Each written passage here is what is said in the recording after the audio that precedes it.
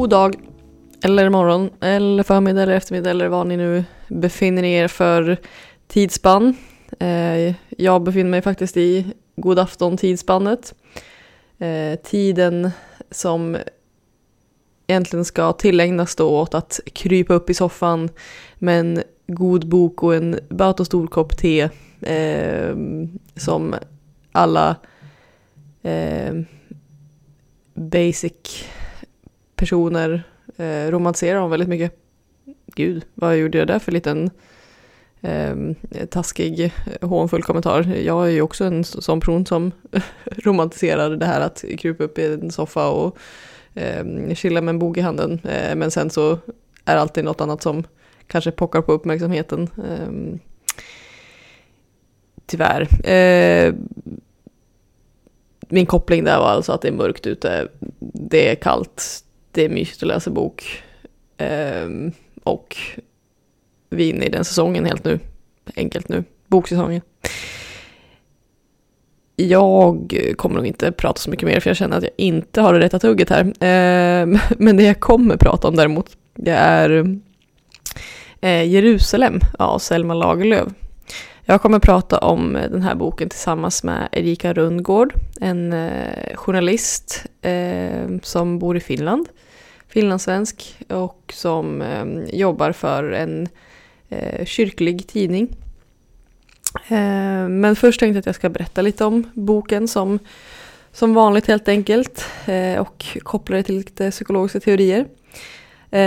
Jerusalem handlar alltså om en by i Dalarna som slits itu av det faktum att många i byn väljer att utvandra till Jerusalem.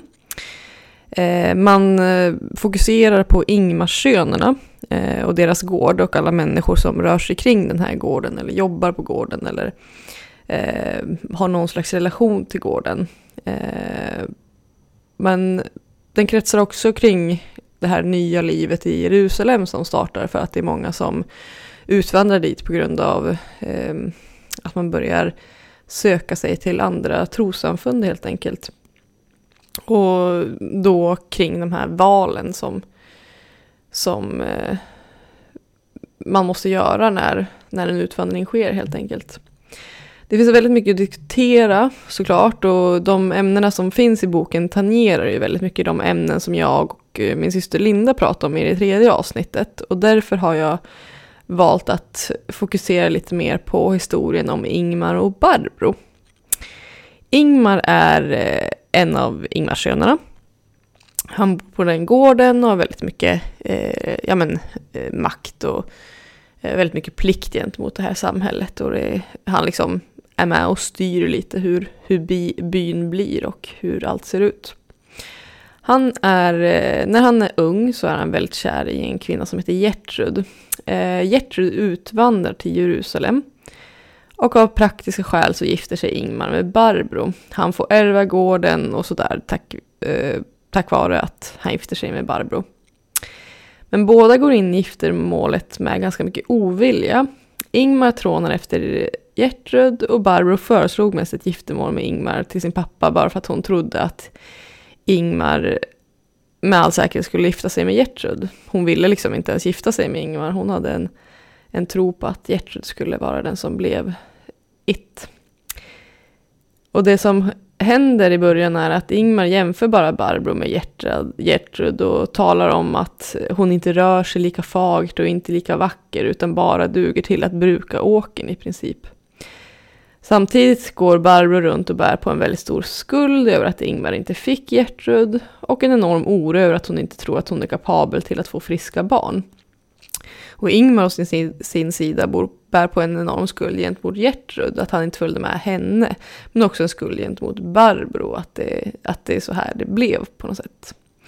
Men över tid börjar det komma detaljer som ger Ingmar mer positiv till Barbro, och även Barbro börjar gilla Ingmar mer och mer. De finner varandra i äktenskapet väldigt mycket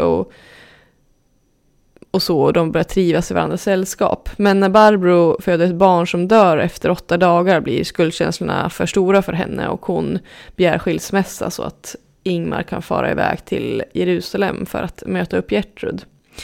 Men det märks att det här valet är väldigt slitsamt för honom, och att han det inte blev rätt till slut. Och han åker tillbaka till byn för att återförenas med Barbro. Som ni märker är det här en väldigt intresserad och krånglig kärlekshistoria. Men vad som inte är krångligt är ju lite förenklande psykologiska teorier, och det är jag här och bidrar med.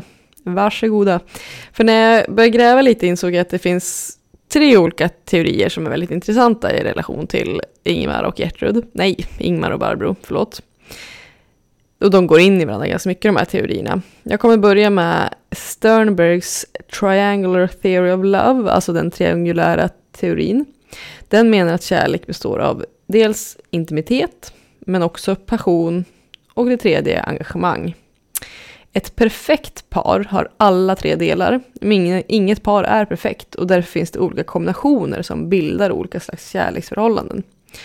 2 kombinationer som är intressanta i relation till Ingmar och Barbro, det är empty love och companionate love. Empty love består bara av engagemang, det vill säga att det är ett arrangerat äktenskap. Och det här låter ju väldigt liksom dystert, för det finns jättemånga kulturer som har arrangerade äktenskap där det fungerar, men det här är en psykologisk förenklande teori.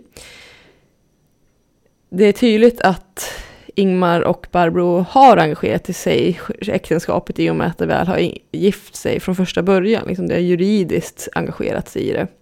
Men de känner ingen djupare passion eller intimitet med varandra. Det är bara det juridiska som spelar någon roll för dem. Men empty love tenderar det kan tendera att växa in i något annat. Och för Ingmar och Barbro har det växt till att bli så kallat companionate love, engagemang och intimitet. För till slut så växer de ihop med varandra. De finner varandra och blir en enad front. Och jag kommer att återgå till en teori som förklarar varför det här sker. Men först tänker jag att varför är det så att det till en början bara är empty love? Varför är det liksom inte den här intimiteten och passionen? Detta vill jag härröra till en annan kärleksteori, nämligen the commitment equation. Den här ekvationen menar att vi engagerar oss i ett förhållande baserat på 3 punkter. Hur mycket du investerar i ett förhållande plus hur mycket du får ut av förhållandet minus vilka andra alternativ det finns. Resultatet av den här ekvationen leder till mängden engagemang. Så trots att engagemang är det enda som konstituerar det här förhållandet kan man ändå påstå att engagemanget är svagt. Ingmar är ju hela tiden medveten om att han skulle kunna få den fagra och vackra Gertrud istället. Så den här commitment-ekvationen sätter käppar i hjulet för förhållandet på en gång. Men det som leder till att det blir en companionate love, tänker jag, är vad vi kallar the mere exposure effekt. Den här effekten menar att vi, ganska cyniskt nog, älskar de som vi exponeras för ofta. Det behöver inte vara liksom svårare än så eller mer dramatiskt än att vi börjar gilla sådant som är familjärt för oss. Och till slut blir Barbro och Ingmar väldigt familjära för varandra när de ständigt befinner sig på samma gård och de lär känna varandra och de börjar förstå vad den andra gillar och inte gillar och sådär. Det är en ganska cynisk men också en ganska tröstrik teori, tänker jag i många fall, att man kanske tror idag väldigt mycket att det ska bli de här stora kärleksvibbarna liksom, så fort man träffar en person. Men att det också handlar om vana och familjaritet i slutändan som gör att man börjar älska en person. Det kanske inte är så trösterikt för de som får stalkers, för då tänker att då blir man familjär men på ett obehagligt sätt. Skämt åsido. Dessutom tänker jag att Ingmar kanske inte heller ser att det finns så många alternativ för honom längre. Och Barbro blir därför mer eftersträvansvärd helt enkelt. Det finns väldigt mycket att prata om i den här boken. Jag har liksom babblat på om 3 teorier. Men vi kommer fortsätta prata lite om kärlek. Kanske inte jättemycket utifrån exakt de här teorierna, men det snuddar såklart. Men också om pliktkänsla och bokbeskrivning helt enkelt. Men jag ska sluta babbla själv och låta Erika Rundgård komma in i samtalet. Ja, hej Erika. Kul att du vill vara med i min podd. Ja, men hej, roligt att få vara med. Ja, jag tänker att du ska få börja med att berätta lite om dig själv innan vi sätter igång och diskuterar Jerusalem då. Jag är alltså en finlandssvensk journalist, 39 år gammal, uppvuxen på landsbygden i Österbotten och bor sedan snart 10 år tillbaka i Helsingfors där jag jobbar på tidningen Kyrkpressen. Jag lärde mig läsa när jag var 5 år gammal och jag tror att det var för att bokstäver fascinerade mig och för att jag tyckte om böcker redan som liten och hade kanske en känsla av att vuxna omkring mig, mina föräldrar och min farmor, hann inte läsa för mig hela tiden, vilket jag gärna skulle ha sett att de skulle ha gjort. Så jag tror att det var därför som jag på egen hand liksom tog tag i det här med att lära mig läsa. Jag har i princip alltså älskat att läsa böcker sedan dess och också studera litteraturvetenskap. Mycket för att jag tycker så himla mycket om att läsa och skriva och berättelser överhuvudtaget. Och vad är din relation till just den här boken då, Jerusalem av Selma Lagerlöf?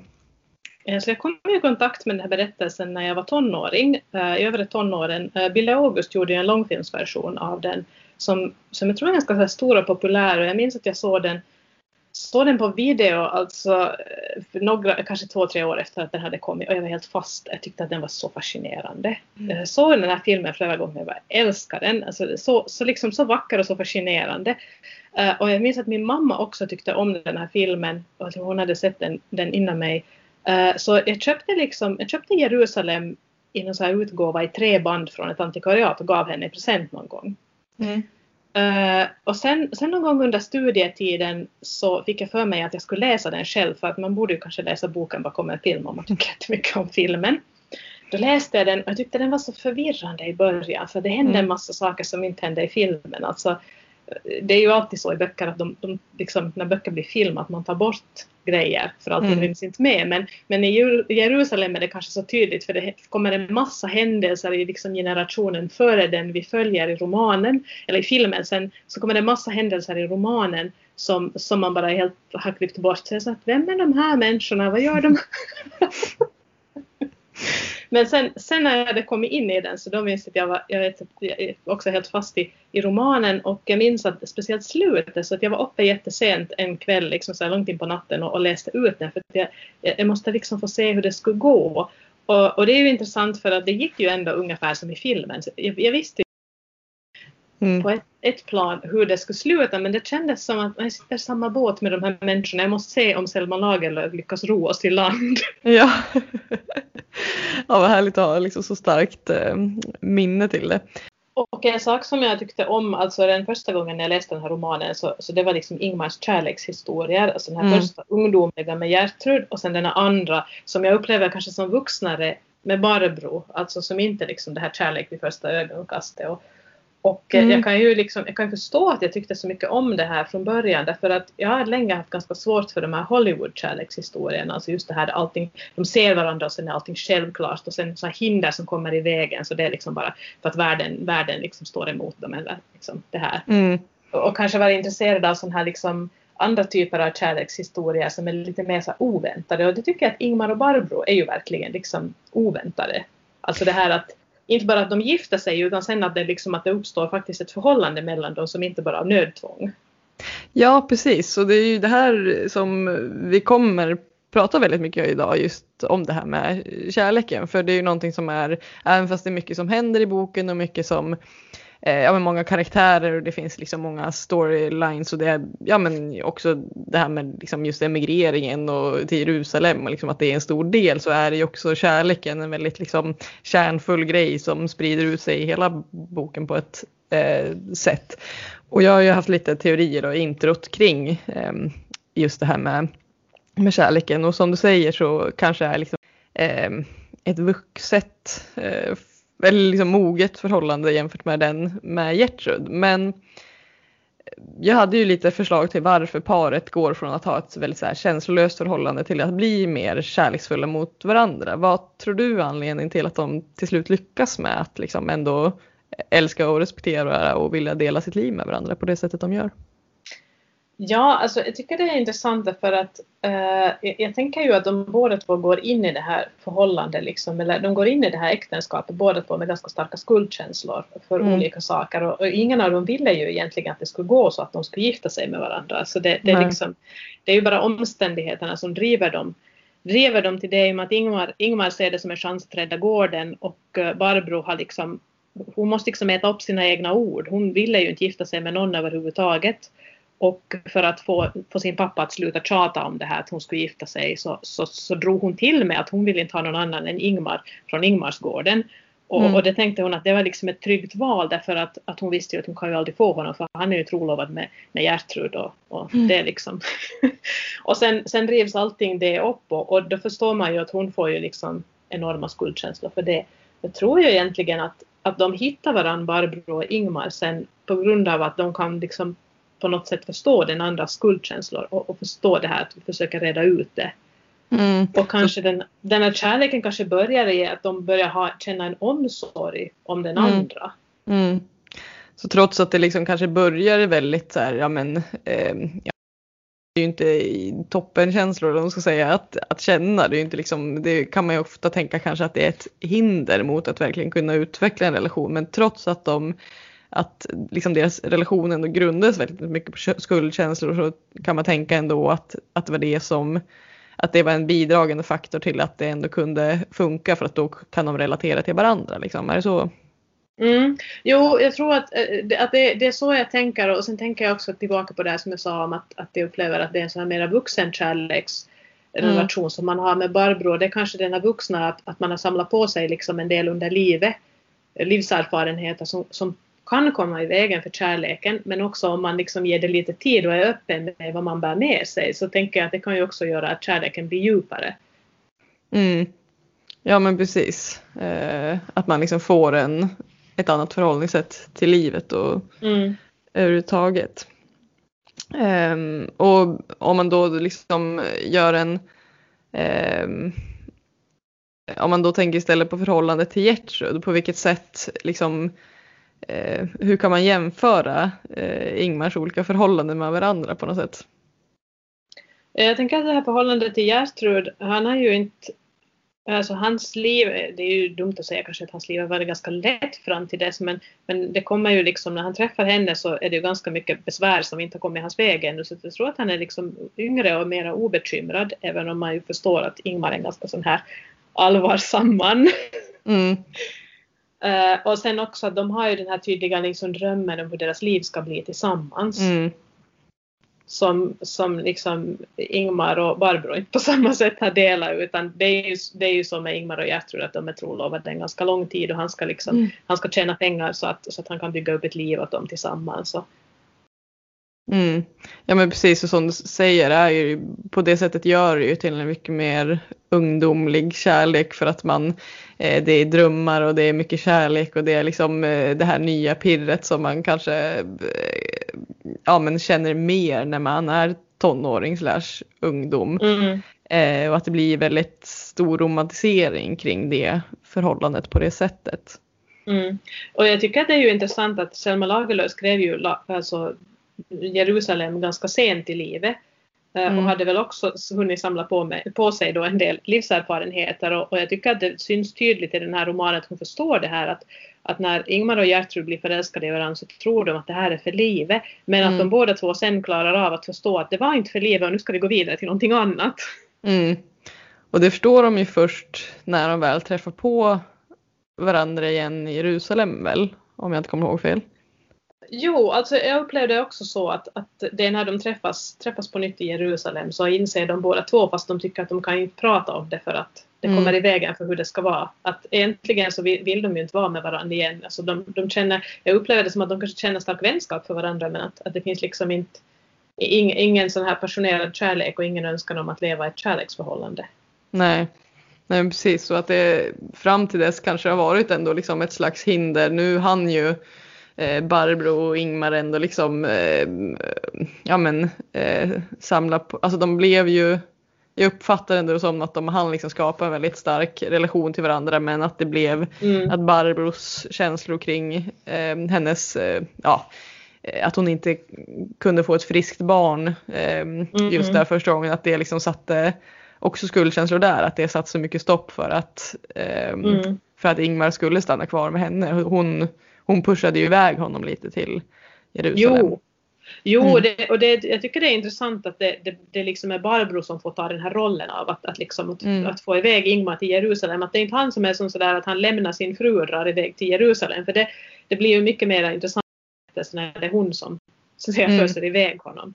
Sen tänker jag ju också att vi pratar en del om skuldkänslor, men i Barbros fall så finns det ju ganska så här tydliga känslor av skam också kring det här. Att hon tror ju att det vilar en förbannelse över henne. Att hon tänker ju att det är någonting som är grunden fel på mig. Att därför kan jag inte liksom vara som andra kvinnor och liksom leva i ett äktenskap med en man och liksom bilda familj med honom. Därför att det är ju någonting grundläggande fel på mig, så att jag kommer ju bara att liksom dra elände över oss. Ja men precis, det är så mycket... Ja men precis, att det är hennes liksom roll som kvinna, att hon inte kan uppfylla den för Ingmar på något sätt. Exakt. Och det tycker jag ändå att, för där också att inte det blir det blir ju ett hinder i sig då för dem, för att hon pushar iväg och sådär. Men på något sätt, om man kan koppla tillbaka lite till det här med Hollywoodfilmer, för det är ju någonting jag ofta stör mig på i Hollywoodfilmer och sådär, att de aldrig berättar hur de känner kring saker och ting, och att man blir så frustrerad. Man säger bara vad det handlar om, så kommer ju allt lösa sig liksom.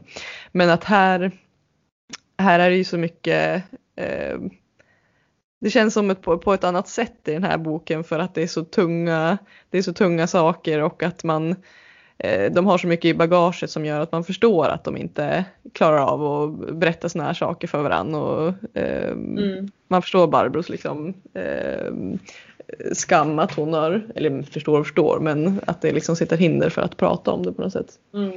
Tror du att Ingmar hade kunnat liksom stöta bort sin alternativkostnad, lite som jag pratade ju om det i introt, just det här att han jämt ser att det finns ett annat alternativ, Gertrud liksom. Tror du han hade kunnat stöta bort Gertrud ur huvudet om han inte hade åkt till Jerusalem och fått svart på vitt liksom, att okej, det kanske var lite romantiserat liksom, att det var min ungdomskärlek, men nu är inte vi gjorda för varandra liksom? Det tycker jag är en jätteintressant fråga, för jag tror faktiskt att det gjorde mycket för Ingmar att resa till Jerusalem. Alltså dels att förstå det här med Gertrud, men tänkte mycket på ledarskap nu i höst när jag läste den här boken för 3:e gången. Och då tänkte jag att Ingmars typ av ledarskap, alltså det framträder ju verkligen i slutet av boken när han ska lämna Jerusalem och kommer med sådana goda råd till Mrs. Gordon. Och då förstår man att han är den här typen av ledare som inte ställer sig i täten och säger att nu ska vi göra så här, utan som istället liksom håller sig i bakgrunden och tittar att vad är det som händer här, hur ska man kunna göra det här liksom, att vad fungerar bra, vad fungerar mindre bra, och sen liksom gå till någon med inflytande och säga att jag har liksom några förslag, att så här borde du göra. Att han framstår ju också som en ganska lågmäld ledare, och man förstår ju att det finns ju det här i bakgrunden som han ju ganska mycket kämpar för att leva upp till. Att hans släkt är de här kloka som andra går till för råd. Och samtidigt förstår man att det är liksom det här att ha den rollen i den bygden, så det är inte någonting som du bara ärver och får automatiskt för att du hör till den familjen. Därför att hans pappa höll ju på att förlora det också i och med det här liksom. Hur det gick med hans äktenskap, men sen lyckades han ju så att säga göra rätt val i de andras ögon, och sen återfick han ju bybornas förtroende, och det tänker jag samma sak med Ingmar, att det här är liksom på något sätt hans, vad ska man säga, mandomsprov också, att han reser till Jerusalem och liksom reder ut situationen, och sen förstår folk att han kan fylla ut de här Ingmarsönernas stövlar, att han kan fatta de här goda besluten. Ja men precis, och det är någonting annat. Vi kan gå över i det lite just nu, med just det här med hans pliktkänsla som du är inne på just nu. Hur tror du han ställer sig till pliktkänsla? Vad är hans relation till pliktkänslan han jämt känner? Jag tror inte att kanske Ingmar reflekterar så mycket över att det här är någonting som han ska kunna avsäga sig eller bli fri från den här pliktkänslan, utan jag tror att för Ingmar är det kanske ganska självklart att det är så här som livet ser ut, att om man är född som en Ingmarsson så måste man förhålla sig till det liksom, vad ska man säga, de förpliktelser som följer med det namnet och liksom det släktskapet. Och jag uppfattar ju inte att han tycker att det liksom är lätt. Att jag tror att han kämpar ganska mycket med hur han ska liksom leva upp till det. Han har ju någon dröm också när han liksom ser alla de här, eller är det hans pappa som har den drömmen? Alltså det finns ju en dröm där någon går in liksom och ser alla de här förfäderna som sitter där och på något vis liksom säger att det här var inte ett så bra beslut, att nu ska vi göra bättre. Ja, och att så här, att för honom är det så himla självklart att göra det här så att han inte ens reflekterar över att det skulle kunna vara ett ok att liksom att vara så pass plikttrogen som man är. För man, eller om jag bara tänker på mig själv så det ansvaret mot samhället som han känner, det ansvaret mot Barbro eller mot Gertrud eller mot sin pappa eller mot liksom bygden, allt som han verkar känna hela tiden, att för en själv skulle det kännas som ett väldigt stort ok och som ett liksom, varför just jag liksom. Men tror du för honom är det så liksom införlivat och strukturellt i honom att han inte ens reflekterar över det? Jag tror det är lite så, för att jag har tänkt på det där att Ingmar som liksom karaktär i en roman, så han skulle ju inte fungera liksom i ett nordisk nutid. Alltså då skulle människor omkring honom och läsaren också skulle bara vara så här, men tänk lite på dig själv ibland. Ja. Men det är liksom, det är ju också någonting med den här tiden som han lever i, att då kunde det ju liksom finnas ganska starkt det här. Och jag tänker att det handlar ju på något sätt också om det här att den här Ingmarsgården är ju en resursstark gård. Alltså det här att man har liksom, man har pengar och man har liksom, och det tycker jag att man har kunnat se liksom att det har funnits i det nordiska samhället ganska ofta, inte säkert alltid, alltså säkert har ju människor med makt och pengar misslyckats med det här, men att på landsbygden så verkar det ganska ofta ha varit så att de som kanske hade mer så kände sen liksom att det här måste man sköta på ett ansvarsfullt sätt.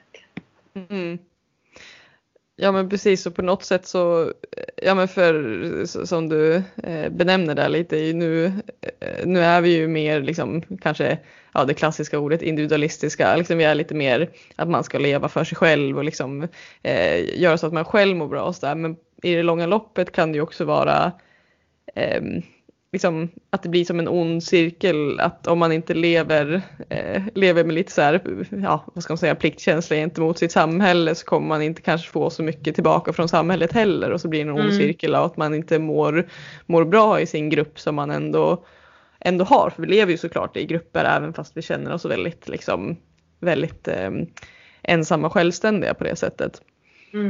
På något sätt blir det ju också att han lever för samhället före han lever för sig själv, och på något sätt kanske det också är svårt att kunna må bra och göra mycket för sin bygd, och liksom om man inte mår bra själv. Jo, det tror jag absolut, men det var ju kanske inte en diskussion som man förde. Samtidigt så har ju liksom Selma Lagerlöf kanske på ett sån här undermedvetet eller omedvetet plan alltså ändå ordnade för liksom Ingmar så här att hon, jag tänker när hon skickar iväg honom och får Barbro att skicka iväg honom till Jerusalem, så skapar hon ju liksom en god framtid för Ingmar genom det. Att han liksom genomgår det här provet och sen får komma hem och får liksom sådär återknyta banden med Barbro. Och då tänker man ju liksom, man har ju förstått det här att Barbro är bra för honom och bra för gården, och liksom så här att de kommer ju liksom att vara ett team tillsammans, och hon har gett honom det och inte bara tänkt att han ska bara liksom. Det är ju lite det här också att han har ju offrat någonting för att få någonting annat. Och sen förstår man att han var ju kanske ändå nöjdare med det som han fick i slutet än det som han trodde att han ville ha från början. Och det är också en sak som jag har tyckt har varit jättegivande med den här berättelsen. Alltså från första gången jag kom i kontakt med den. Att den handlar om människor som tror att de vet vad de vill ha. Men sen märker de längs vägen att det var inte så det var. Alltså om vi ska jämföra med Hollywood igen, så tycker jag att i Hollywood är det ganska ofta så att man förstår liksom i början av filmen att den här personen vill ha det här, och nu kommer det liksom att under de följande liksom 2 timmarna så kommer vi att följa vilka hinder som ställs i vägen för att personen ska få det som hen vill ha, och sen kommer hen att få det på slutet. Just det här med vad som är rätt och fel i relation till alltså relationen till Barbro, att där kanske liksom i början så kanske inte de förstår att det skulle vara var det rätta för dem att liksom satsa på varandra, men att liksom Ingmars pliktkänsla gentemot Barbro på något sätt i det långa loppet var det som kunde bli bäst för honom också i slutändan. Jo, det är ju liksom, och det tänker jag är en sån här urberättelse som man har liksom fått till sig i en massa olika former, är ju det här att på något vis den här liksom moraliskt uppfostrande, att när du gör det här valet som är så att säga moraliskt rätt, så kommer du att belönas för det. Och så tänker jag att Ingmar belönas ju nu för det här, för att han gjorde det moraliskt rätta valet, det osjälviska valet. Han tog hem Gertrud liksom sådär, att få hem henne och var beredd liksom att gifta sig med henne om det var nödvändigt. Men han ville ju hellre att hon skulle gifta sig med Gabriel och bli lycklig med Gabriel. Men han var ju beredd ganska länge att gifta sig med Gertrud istället, om det var det som skulle krävas, fast han förstod att det var inte hans egen vilja, utan det var mer att han kände att det skulle vara det rätta valet för helheten. Ja, det är en otroligt moraldriven person. Och jag tänker att det är också intressant kanske i sammanhanget, lite så här Selma Lagerlöfs livshistoria. Alltså hon är ju känd för att hon har skrivit många så här berättelser där kvinnorna är starka och männen är svaga. Och det finns ju de som säger då att det kan höra ihop med att hon själv liksom har upplevt det här, att hon växte ju upp på den här herrgården Mårbacka, som hennes pappa sen förlorade för att han liksom kunde inte, alltså han fick ekonomiska problem och familjen förlorade den herrgården, och senare så köpte ju Selma Lagerlöf tillbaka den här gården alltså, och markerna liksom med de prispengar som hon fick när hon vann Nobelpriset. Så jag tänker att man kan se det här liksom, alltså, i många av hennes böcker. I Jerusalem är det inte så tydligt, och det tror jag också hör ihop med att hon skrev den ganska sent i sin karriär. Hon har kanske lite kommit vidare från det här temat med att männen orkar inte liksom sådär med sina förpliktelser, och kvinnorna styr upp det istället. Ja, men för trots att Ingmar då ändå kanske porträtteras ändå som att han är liksom fast i en slags så här, att det är han som sköter bygden, lite av en patriarkal figur ändå. Tycker jag att man uppfattar honom som det på det sättet? Alltså, det är ju, Ingmar är ju en sån här socialt lite liksom, kanske, vad ska man säga, lite hämmad person. Alltså han är ju inte den här som ställer sig mitt i rummet och liksom, han är ju inte karismatisk på något sätt överhuvudtaget. Och sen är det ju också omtalat att Ingmar och liksom de andra Ingmars söner, att de är ganska fula, alltså att de inte har ett tilldragande yttre. Och det har stört mig när jag har sett liksom Ville Augusts film, alltså efter att jag läst boken, för att Ingmar i den filmen är ganska snygg. Och då tänker jag, det blir ju liksom lite fel, för grejen ska vara det här att när kvinnor faller för Ingmar, så är det inte för hans yttre skull, utan mer för att han på något vis visar sig vara en god människa. Och jag tycker att Ingmar är ganska starkt medveten om det här, att han är inte den här som drar människors blickar till sig när han liksom rör sig i ett sällskap, just för att han är liksom som fisken i vatten liksom i ett socialt sammanhang, eller för att han ska vara liksom tilldragande till det yttre, utan han liksom har med sig det här att han är viktig för bygden, för att han kan tänka efter och fatta kloka beslut och ge andra råd. Att det är liksom, det är hans grej, men han tror inte så mycket om sig själv liksom utöver det egentligen. Nej, och det är ändå liksom, det är ändå härligt att läsa om en ganska lågmäld liksom moralisk man som kanske inte liksom lyfter sig själv till skyarna, men liksom ändå, men man sympatiserar ju med honom genom hela boken liksom. Jo, verkligen. Alltså, jag tänker att det är kanske därför också som man som nutida människa kan tycka att det är helt rätt att Ingmar ska ha den här makten och positionen. Därför att han har visat sig värdig i våra ögon. Ja. Ja, men verkligen. Hans inre pliktkänsla och förmåga att styra ett samhälle bra, det gav bra utfall. Ja. Jag tänkte jag ska återgå bara lite till kärleken, men också lite sammankopplat med pliktkänsla. Just det här med att de till slut ändå blir kära i varandra, så där, Barbro och Ingmar.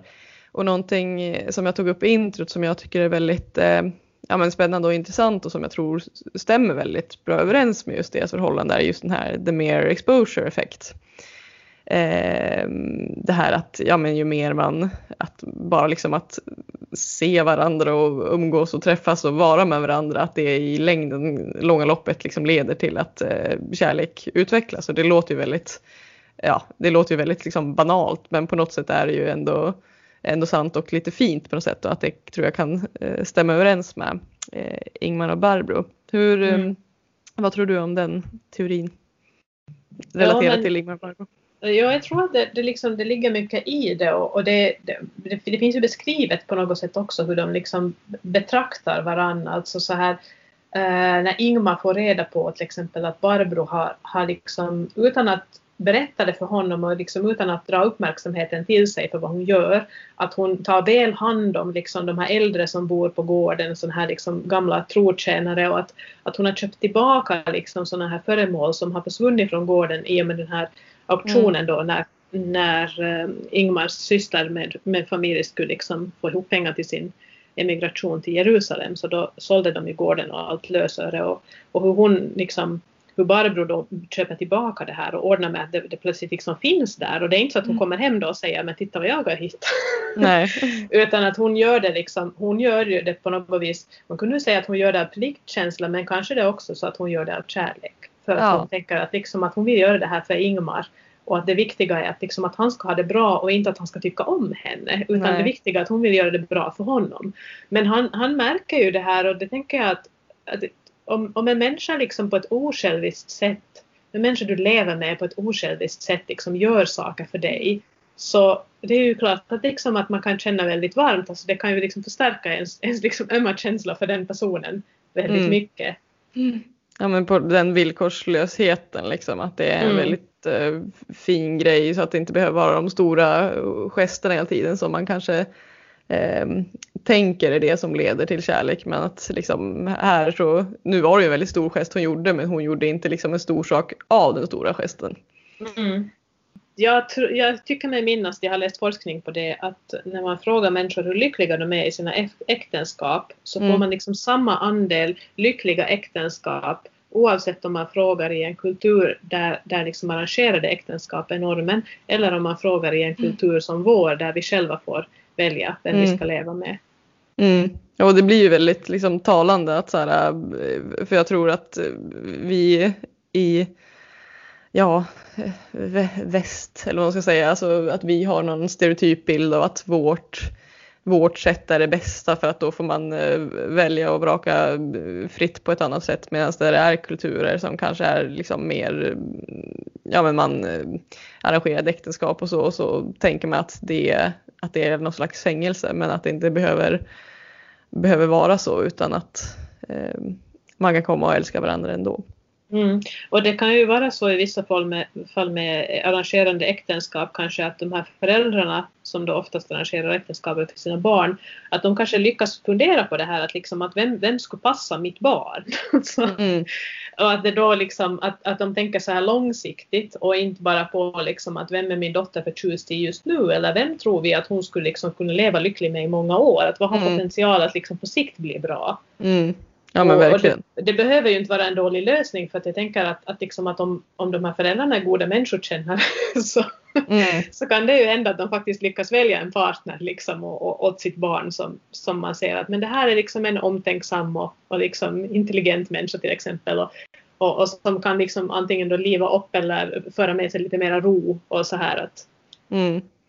Jo, jag tycker det är intressant när vi har pratat om liksom, att vi lever i en individualistisk tid just nu, och jämför det med att Jerusalem utspelar sig i en tid som ser helt annorlunda ut. Och jag tycker att det är ju inte självklart att människor har det bättre, liksom, så att alla har det bättre i den individualistiska tiden. Det är ju faktiskt så att många av oss känner ganska mycket stress över liksom våra val, att vi kan välja, vi har frihet att välja vad som helst, men det är ganska tungt att ha den friheten också. Alltså vi säger inte att vi skulle önska oss ofrihet, men att vi kanske ska komma ihåg att det, är liksom, det kan vara ganska tungt att själv måste ha ansvar för alla beslut. Absolut, verkligen. Och det är ju liksom en av många faktorer då, som gör att det är liksom svårt att psykisk ohälsa och så där sprider sig i västerländska länder och så där, tror jag också, och individuella länder, att man det är så mycket egna val man ska göra och man vet inte vad som är bäst för en, för man tror också att det finns ett bästa val alltid också. Mm. Och där tänker jag kanske att den här berättelsen om Ingmar och hans liksom både kärlekar, alltså ungdomskärleken Gertrud och den här vuxna kärleken Barbro, att på ett sätt kan man kanske liksom läsa den som, alltså man kan känna igen sig i den i nutid, för det är ju en berättelse om en människa som måste göra upp med det här, att liksom att det där som jag hade förr när jag var ung, när livet såg annorlunda ut, när jag inte hade fått lika många törnar, att skulle allting bli bättre om jag skulle få den människan tillbaka, eller är det egentligen så att det jag har just nu är det som egentligen är bäst för mig? Ja men precis. Ja men precis, verkligen så här, det finns så många sådana här chicklit och andra böcker också sådär om the one that got away. Alltså det är ju liksom ett helt tema i sig. Ja men precis, den här liksom lilla alternativkostnaden som flög iväg liksom. Och så är det man fokuserar på istället för det man har framför sig. Och det är ju också liksom, så fint i den här berättelsen hur liksom uppmärksamheten skiftar. Och det blir istället att så här, ja men Ingmar inser hur bra han har det med Barbro och hur fin relation de har liksom byggt upp. Har du något mer du vill tillägga just angående så här kärlek och pliktkänsla och sådär? Är det något mer du känner att du vill uttrycka om det? Det kanske är lite det som jag var inne på här i början. Alltså, det här är ju en köksbordspsykologisk teori som jag har fått till mig någon gång för många år sedan. Liksom. Kompisar har liksom någon har snappat upp någonting någonstans och diskuterat det. Alltså, en god vän till mig som sa för många år sedan att hon hade läst att liksom människor dras i sitt partnerval till någon som har samma grundtrauma som en själv. Och jag har ju liksom ingen utbildning i psykologi, så jag vet inte hur mycket det ligger i det här. Men nu kan man ju säga liksom att Barbro och Ingmar har ju nog ganska samma grundtrauma. Alltså den här på något vis känslan av att de inte lyckas leva upp till vad de borde göra och de släpper runt på att kanske gå tillbaka till det här, och vi har ju inte pratat om det finns passion mellan, det finns ju ingen liksom passion beskriven i boken, man vet ju inte om de har så här pliktskyldigt sex för att liksom att det ska komma nya arvingar till gården, alltså Selma Lagerlöf går ju inte in på det. I filmen kan man ana liksom ett sån här där det kanske liksom man kan tolka det ganska som att det kanske leder till ett passionerat möte, det finns en sån liksom, och det är också ett sån här en omfamning som börjar i kanske så här sorg och frustration i filmen. Och jag tror att det kanske färgar min tolkning av den här boken. Att jag tänker att en person som möjligen skulle finnas mellan Ingmar och Barbro, att det kanske nog liksom bottnar i det här att de har själv båda två ganska mycket så starka jobbiga känslor, och om de kan liksom börja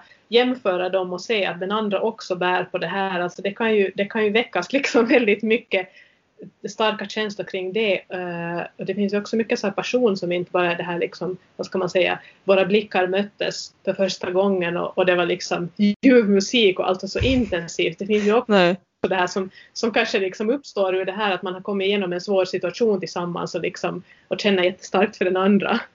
Ja men precis, för det finns ju såklart, det finns både teorier om att ju mer lika man är desto lättare blir man kära, och det finns också teorier som säger tvärtom, att ju mer så här, att opposites attract, en klassiker liksom. Men jag tror också det här gemensamma, att man kan ändå, det måste ändå finnas något att kunna enas över på något sätt, och de har ju liksom väldigt starka grejer att enas över för att de liksom, men som du säger, något slags gemensamt trauma på det sättet, och kan finna tröst i varandra på ett sätt som kanske inte de har kunnat finna tröst i andra liksom. Och det är ju såklart att det påverkar hur de har det tillsammans liksom, att de kan känna igen varandra i skuldkänslorna, och de kan känna igen varandra i olika känslor och erfarenheter och sådär. Och så tror jag ju att de båda två har säkert ganska samma liksom, likartade värderingar, alltså vad de tänker är liksom viktigt i det gemensamma livet.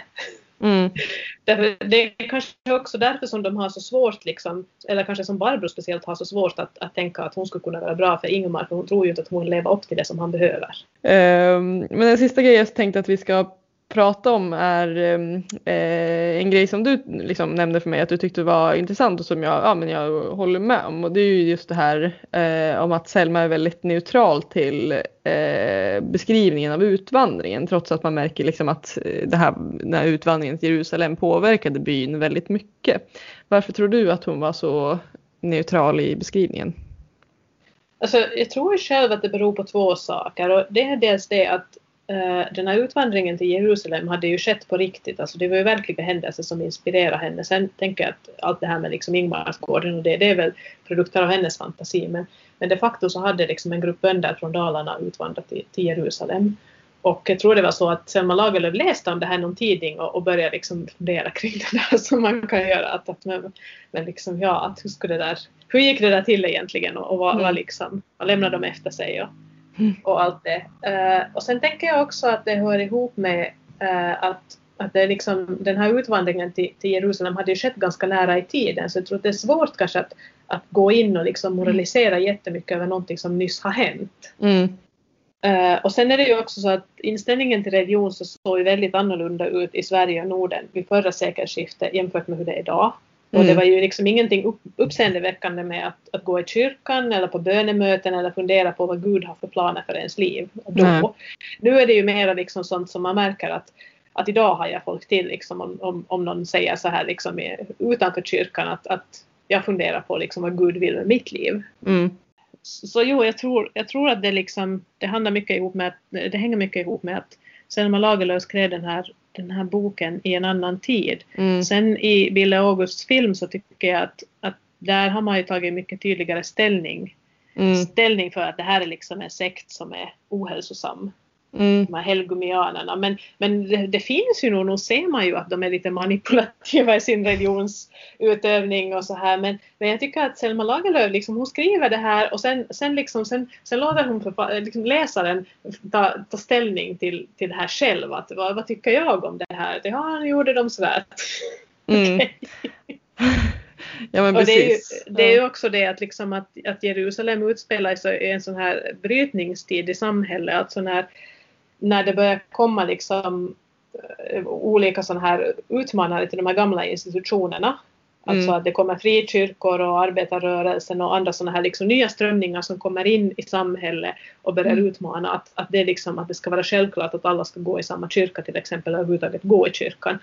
Och det liksom är ganska tydligt med det här att man bygger ett bönehus och att det blir sen en konflikt kring vem som egentligen får prata i bönehuset. Och den här skolmästaren förstår ju själv att det här som han tänkte skulle vara så bra för bygden, att det kanske inte var det egentligen. Eller liksom han känner ju att det blev inte som han hade tänkt sig och nu blev det liksom konflikter kring det här. Och egentligen så är det ju Gertruds pappa, skolmästaren, som liksom genom sitt handlande att bygga det här bönehuset öppnar dörren för att helgum ska hitta till bygden. Ja. Så det tänker jag, det finns ju inte utskrivet i boken, men om jag hade varit skolmästare så tänker jag att det skulle nog ha stulit ganska mycket nattsömn av mig att förstå att min dotter emigrerar till Jerusalem för att jag byggde det här bönehuset. Sen har ju också Gertrud har ju en roll i den här som är nästan som en sorts prolog till den här liksom hela utvandringsberättelsen när hon som barn alltså sitter och leker och bygger upp ett sånt här landskap. Hon bygger upp hela byn och kyrkoherden är på besök hos dem och sen när han ska gå så berättar hon att hon byggde hela byn men att det var synd att inte han ser det här liksom att hon hade hela älven och landskapet men nu har hon rivit ner den och nu ska hon bygga Jerusalem istället. Och när jag läste den nu senast så jag visste ju hur det skulle gå. Jag tyckte det var så oerhört liksom sådär träffande och på något vis man fick rysningar när man läste det och man förstår ju att den här kyrkoherden också får en sån aning om att det här låter lite illavarslande. Ja. Jättespännande och det märks att du håller den här boken väldigt kär och att du både att du har läst den och liksom sett filmen. Jag har ju bara läst den en gång och inte alls sett filmen så jag hade lite prestationsångest faktiskt innan. Att jag skulle kommer jag ihåg någonting ur den här boken nu men du väckte upp många minnen så det är bra. Ja, det är fint att höra. Jag kan ju rekommendera att se den här filmen om du ramlar över den någonstans. Därför att även om den är lite annorlunda så det är ju en jättefin berättelse i filmversionen också. Ja men verkligen och då kanske då får man ju liksom lite andra perspektiv och sådär också. Kul. Jättebra. Nu ska vi, mitt lilla segment 5 korta frågor om böcker, kör vi igenom helt enkelt. 5 korta frågor. Favoritbok? Station 11. Station 11. Emily St. John Mandel.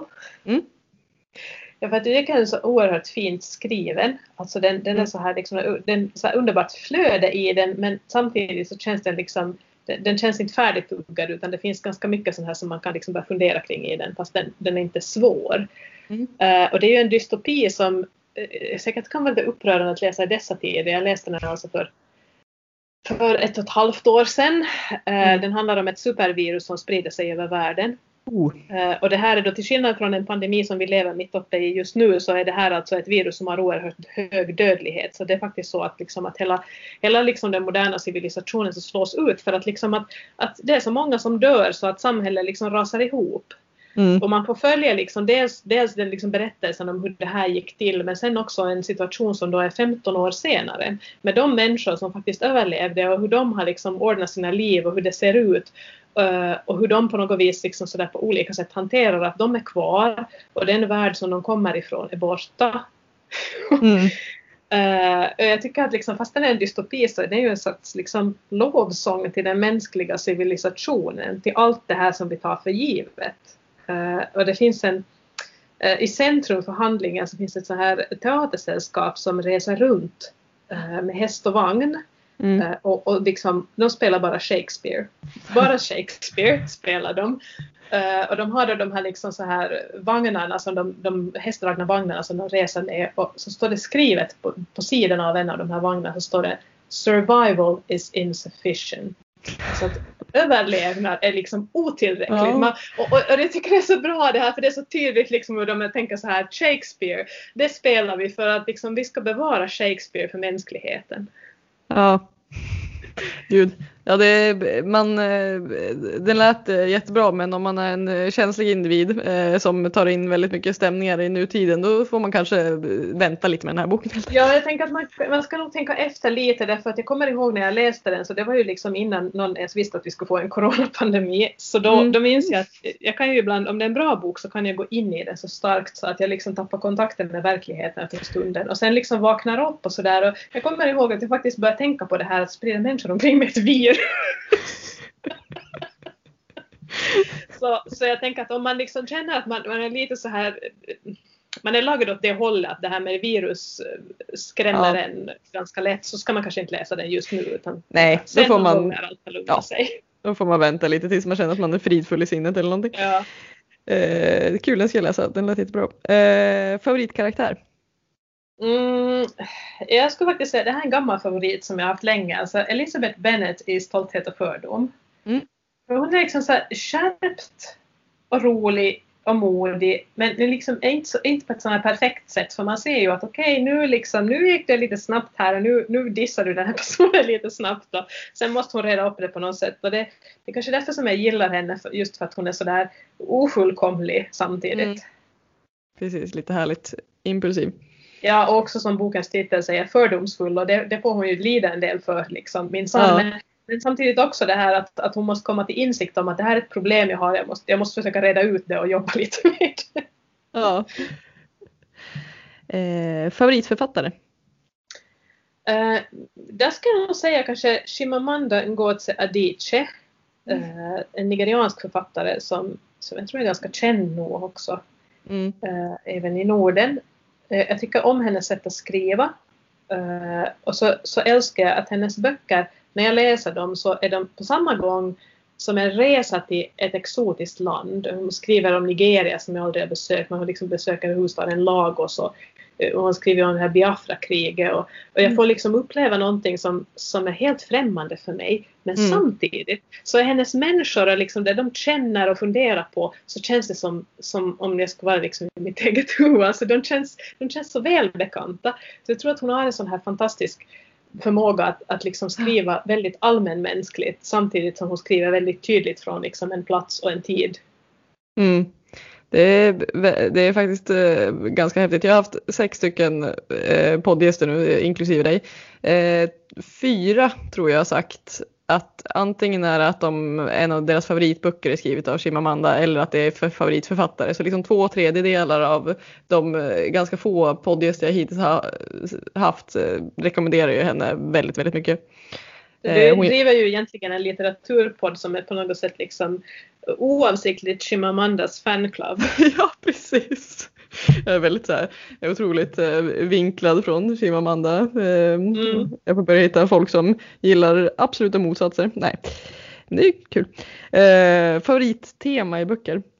Det här var en svår fråga. Alltså, jag gjorde lite anteckningar på det här för att jag blev tipsad på att vi skulle prata om det här. Så jag försökte liksom lite sådär anteckna.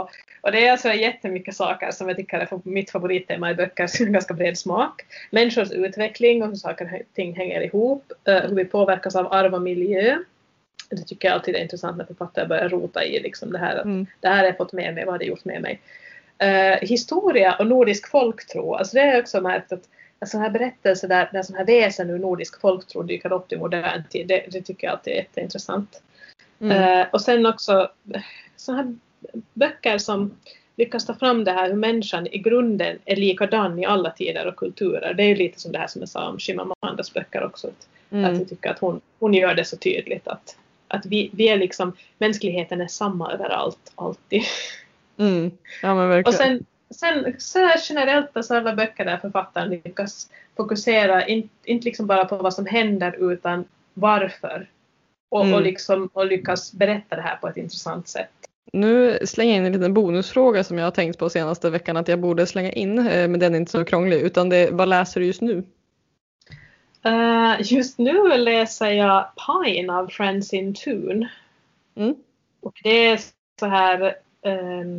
det är ju lite så här när Halloween är i faggorna så det är kanske lämpligt att läsa en sån här, för det här är en lite skräckbetonad bok, den är inte så hardcore skräck för sånt läser inte jag. Så jag tänkte faktiskt när den kom, jag hade reserverat den från biblioteket och den kom lite snabbare än jag väntade mig, så att och se om det här är för skräckbetonat för mig, men det tycker jag inte.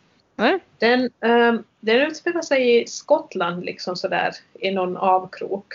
Jag har inte riktigt koll på exakt var, men det är helt klart att de är liksom sådär i små städer, de bor på landsbygden. Och här är liksom en 10-årig tjej som bor ensam med sin pappa efter att hennes mamma försvann när hon var baby. Och det är liksom det är en lite så här dysfunktionell familj, fast man förstår samtidigt att liksom att pappan ville egentligen inte liksom behandla sin dotter illa, men han liksom får ett riktigt ordning på sitt liv. Att han skulle vilja liksom vara en bättre förälder än vad han är och så här, så tycker jag att den är sympatisk på det sättet.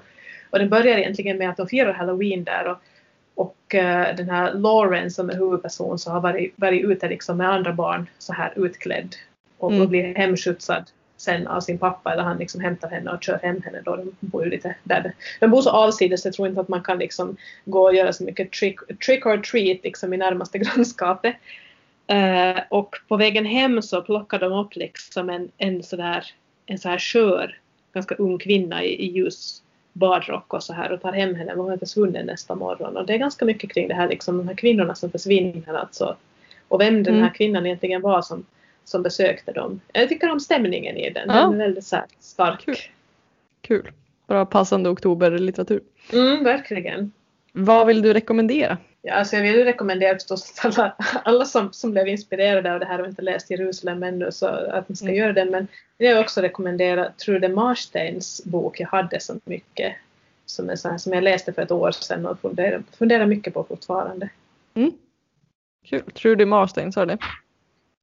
Trude Marstein skriver, alltså en norsk författare som har skrivit en bok om en kvinna som man får möta i en massa olika åldrar, så kronologiskt från 13 år och liksom framåt.